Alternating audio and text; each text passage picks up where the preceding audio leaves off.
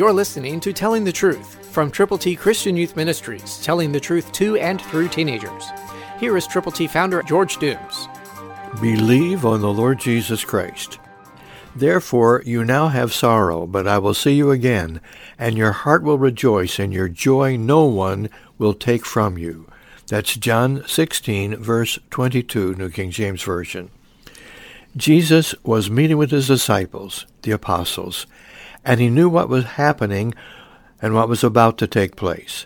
He wanted them to know that they were going to have sorrow because he was going to depart from them, but they were also going to have rejoicing and lots of joy. And no one would be able to take that from them after the fact. He knew that he was going to die for their sins, for your sins, for my sins.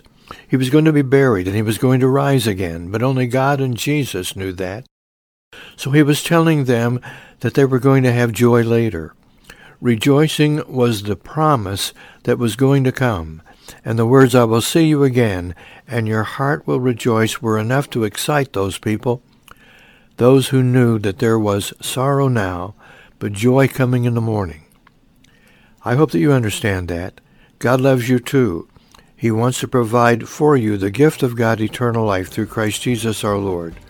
Will you receive God's gift through his Son, the Lord Jesus, by believing on him? Christ through you can change the world. For your free copy of the Telling the Truth newsletter, call 812-867-2418, 812-867-2418, or write Triple T, 13,000 U.S. 41 North, Evansville, Indiana, 47725. Tune in to Telling the Truth next week at this same time on this same station.